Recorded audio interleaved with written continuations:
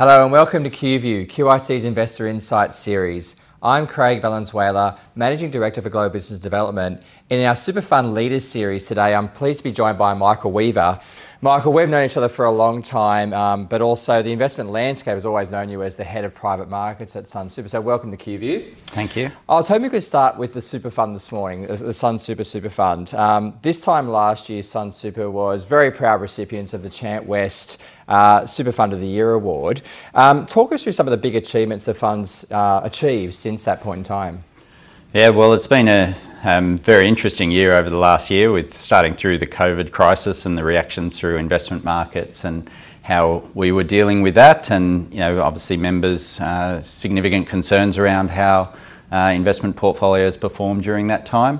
But we've been fortunate to be successful through that time, continuing to win corporate business, so growing over time, with the most recent announcement being the Australia Post Super Scheme, which is around $8 billion that's going to join us next year, and obviously the other big merger that we'll touch on as well. And so we've seen a lot, you sort of mentioned this, we've seen a lot of change across many of the super funds in the industry. But as the head of private markets, from a team point of view, can you talk us through the current team situation for Sunsuper in contrast to, say, how other funds have gone about it? Yeah, so I guess for us, we've always had the benefit of having strong cash flow within Sunsuper and knowing that we should be a larger fund in a few years' time than we are today.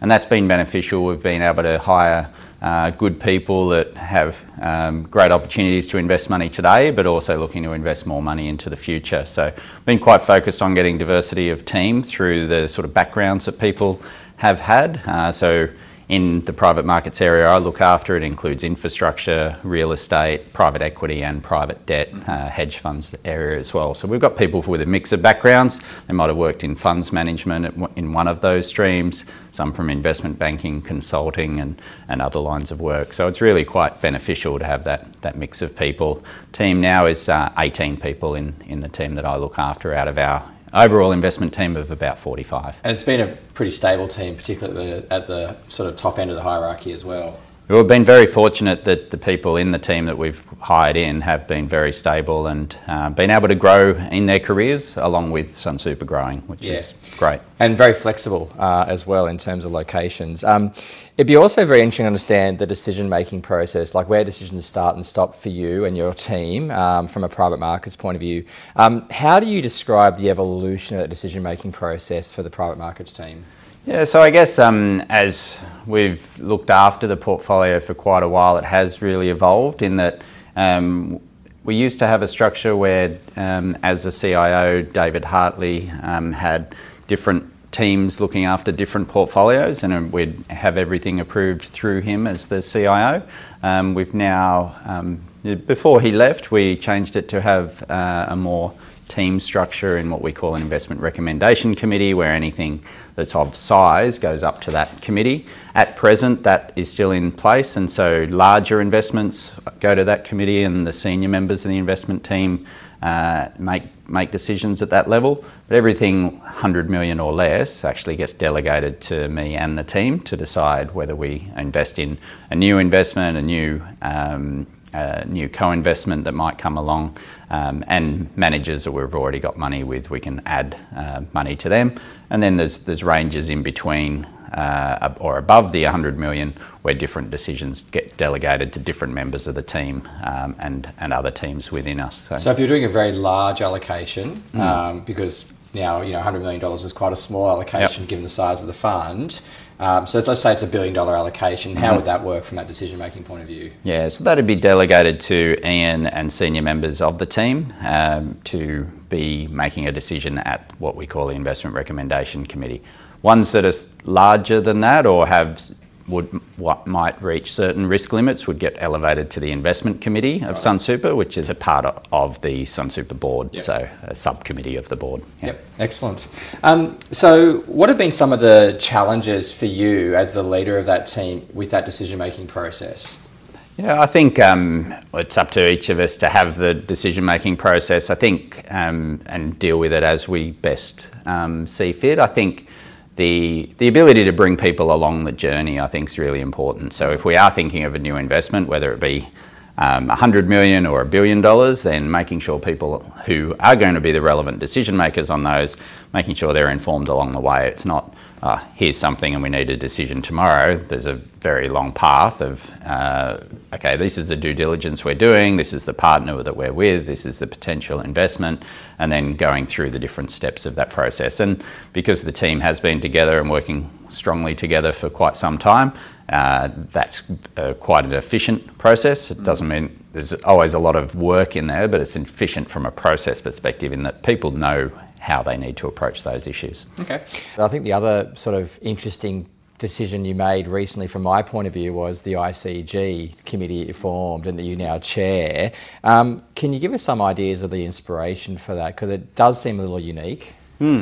Well, I guess in terms of inspiration, Michael Trail, who's the chair of our investment committee at Sunsuper, it was actually his idea to say that, well, thinking about, the sort of networks and knowledge that different people have, so in particular Michael, but also Andrew Fraser, who's the chair of the board, and saying, getting that group of people around a table with a few of us. And so I think just having different ideas, and then we'll have different managers or different sort of market practitioners come and talk to us about different ideas. Where is the evolution of infrastructure going? What are different ideas that we need to be thinking about, both for existing assets that we have, so thinking about some of those asset management issues such as ESG, such as work health and safety and the like, but then also where is the market evolving to? So I think it's very helpful for the team to think a little differently and pause in a time where you can often be,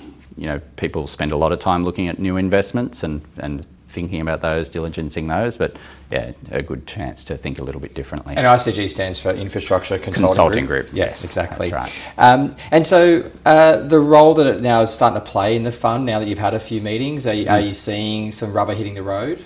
Yeah, in terms of, if we think about different ideas that come out of that, and then we say, okay, we should get a couple of people in the team to do a paper on this and get different ideas from different managers and say, okay, how should we think about that?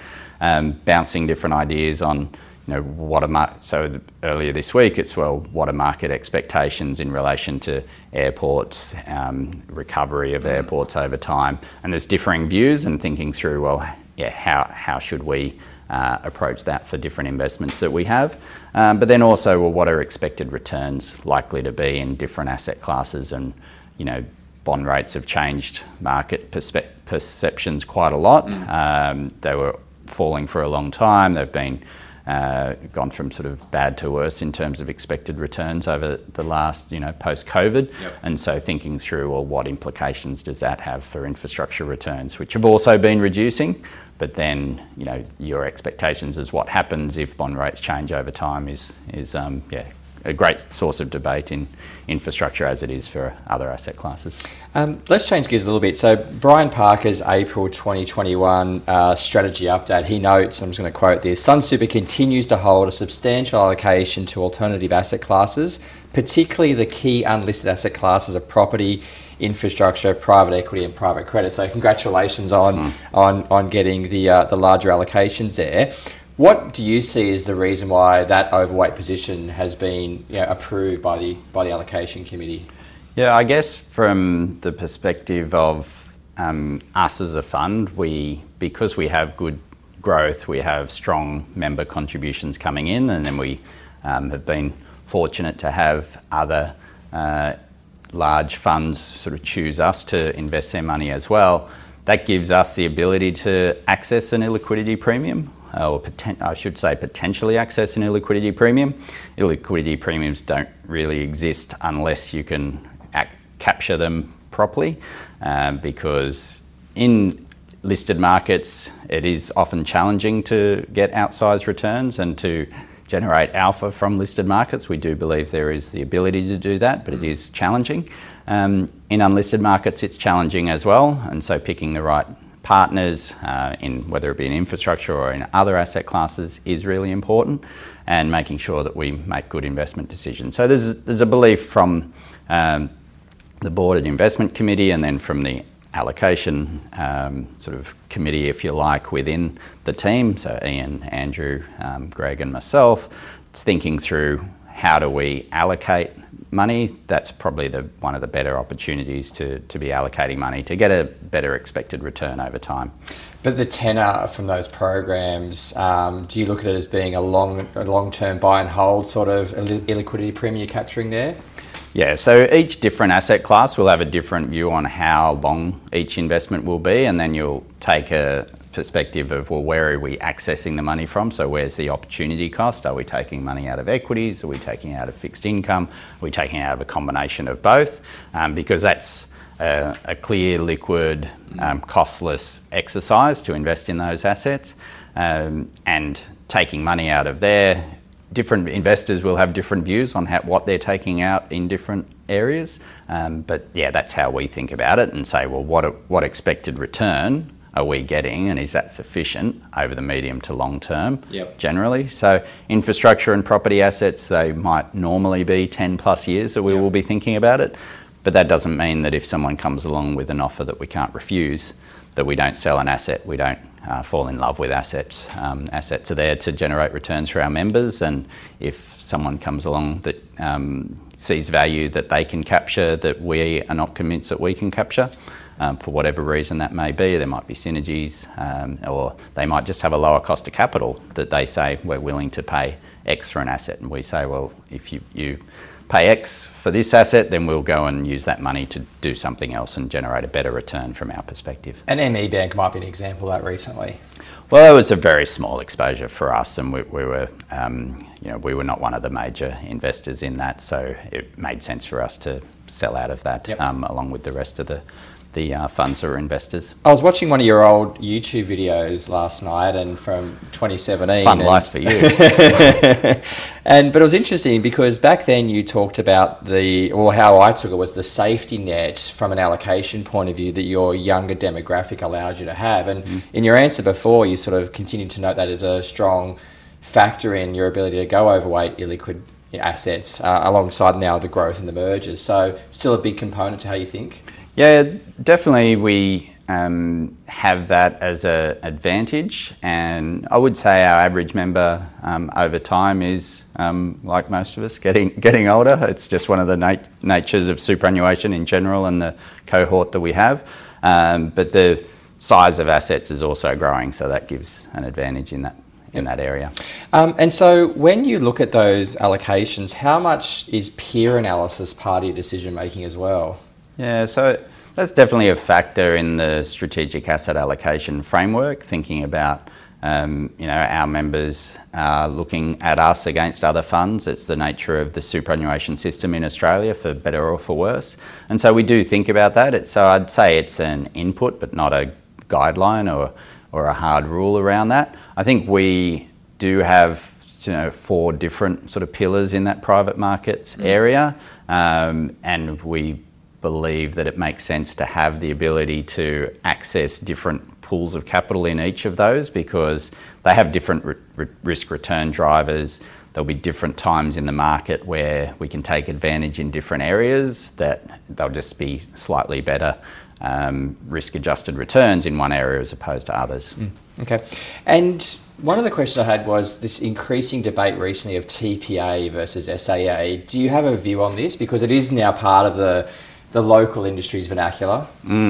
Yeah, not hugely. I guess from our perspective, when we think about an SAA approach, for us, we think it can make sense theoretically to have that sort of total portfolio approach, but it's pretty hard for people to implement it well. So I think how we like to think about it is having good interaction between the different pillars and making sure that the teams really understand what's going on, because from a strategy perspective, it can be quite challenging to try and get the same sort of exposures people can access in private equity, for example, in some infrastructure assets, for example. But you'd also argue that you said before that if opportunities come your way, you'll take advantage of it, which is part of the TPA model. So it's not like you're ignoring some of the benefits. Yeah, that's right. And I think we need to be conscious that different people's interpretation and what may be understood, it can be quite different. So for us, as long as we can be opportunistic in each area, then we feel that we capture the benefits of the TPA thinking, as well as having guidelines around how we measure success in different areas, because that's one of the challenges if it's if there's sort of unconscious biases within different people making decisions. Michael Weaver, thank you for your comments today. All right, thank you, Craig.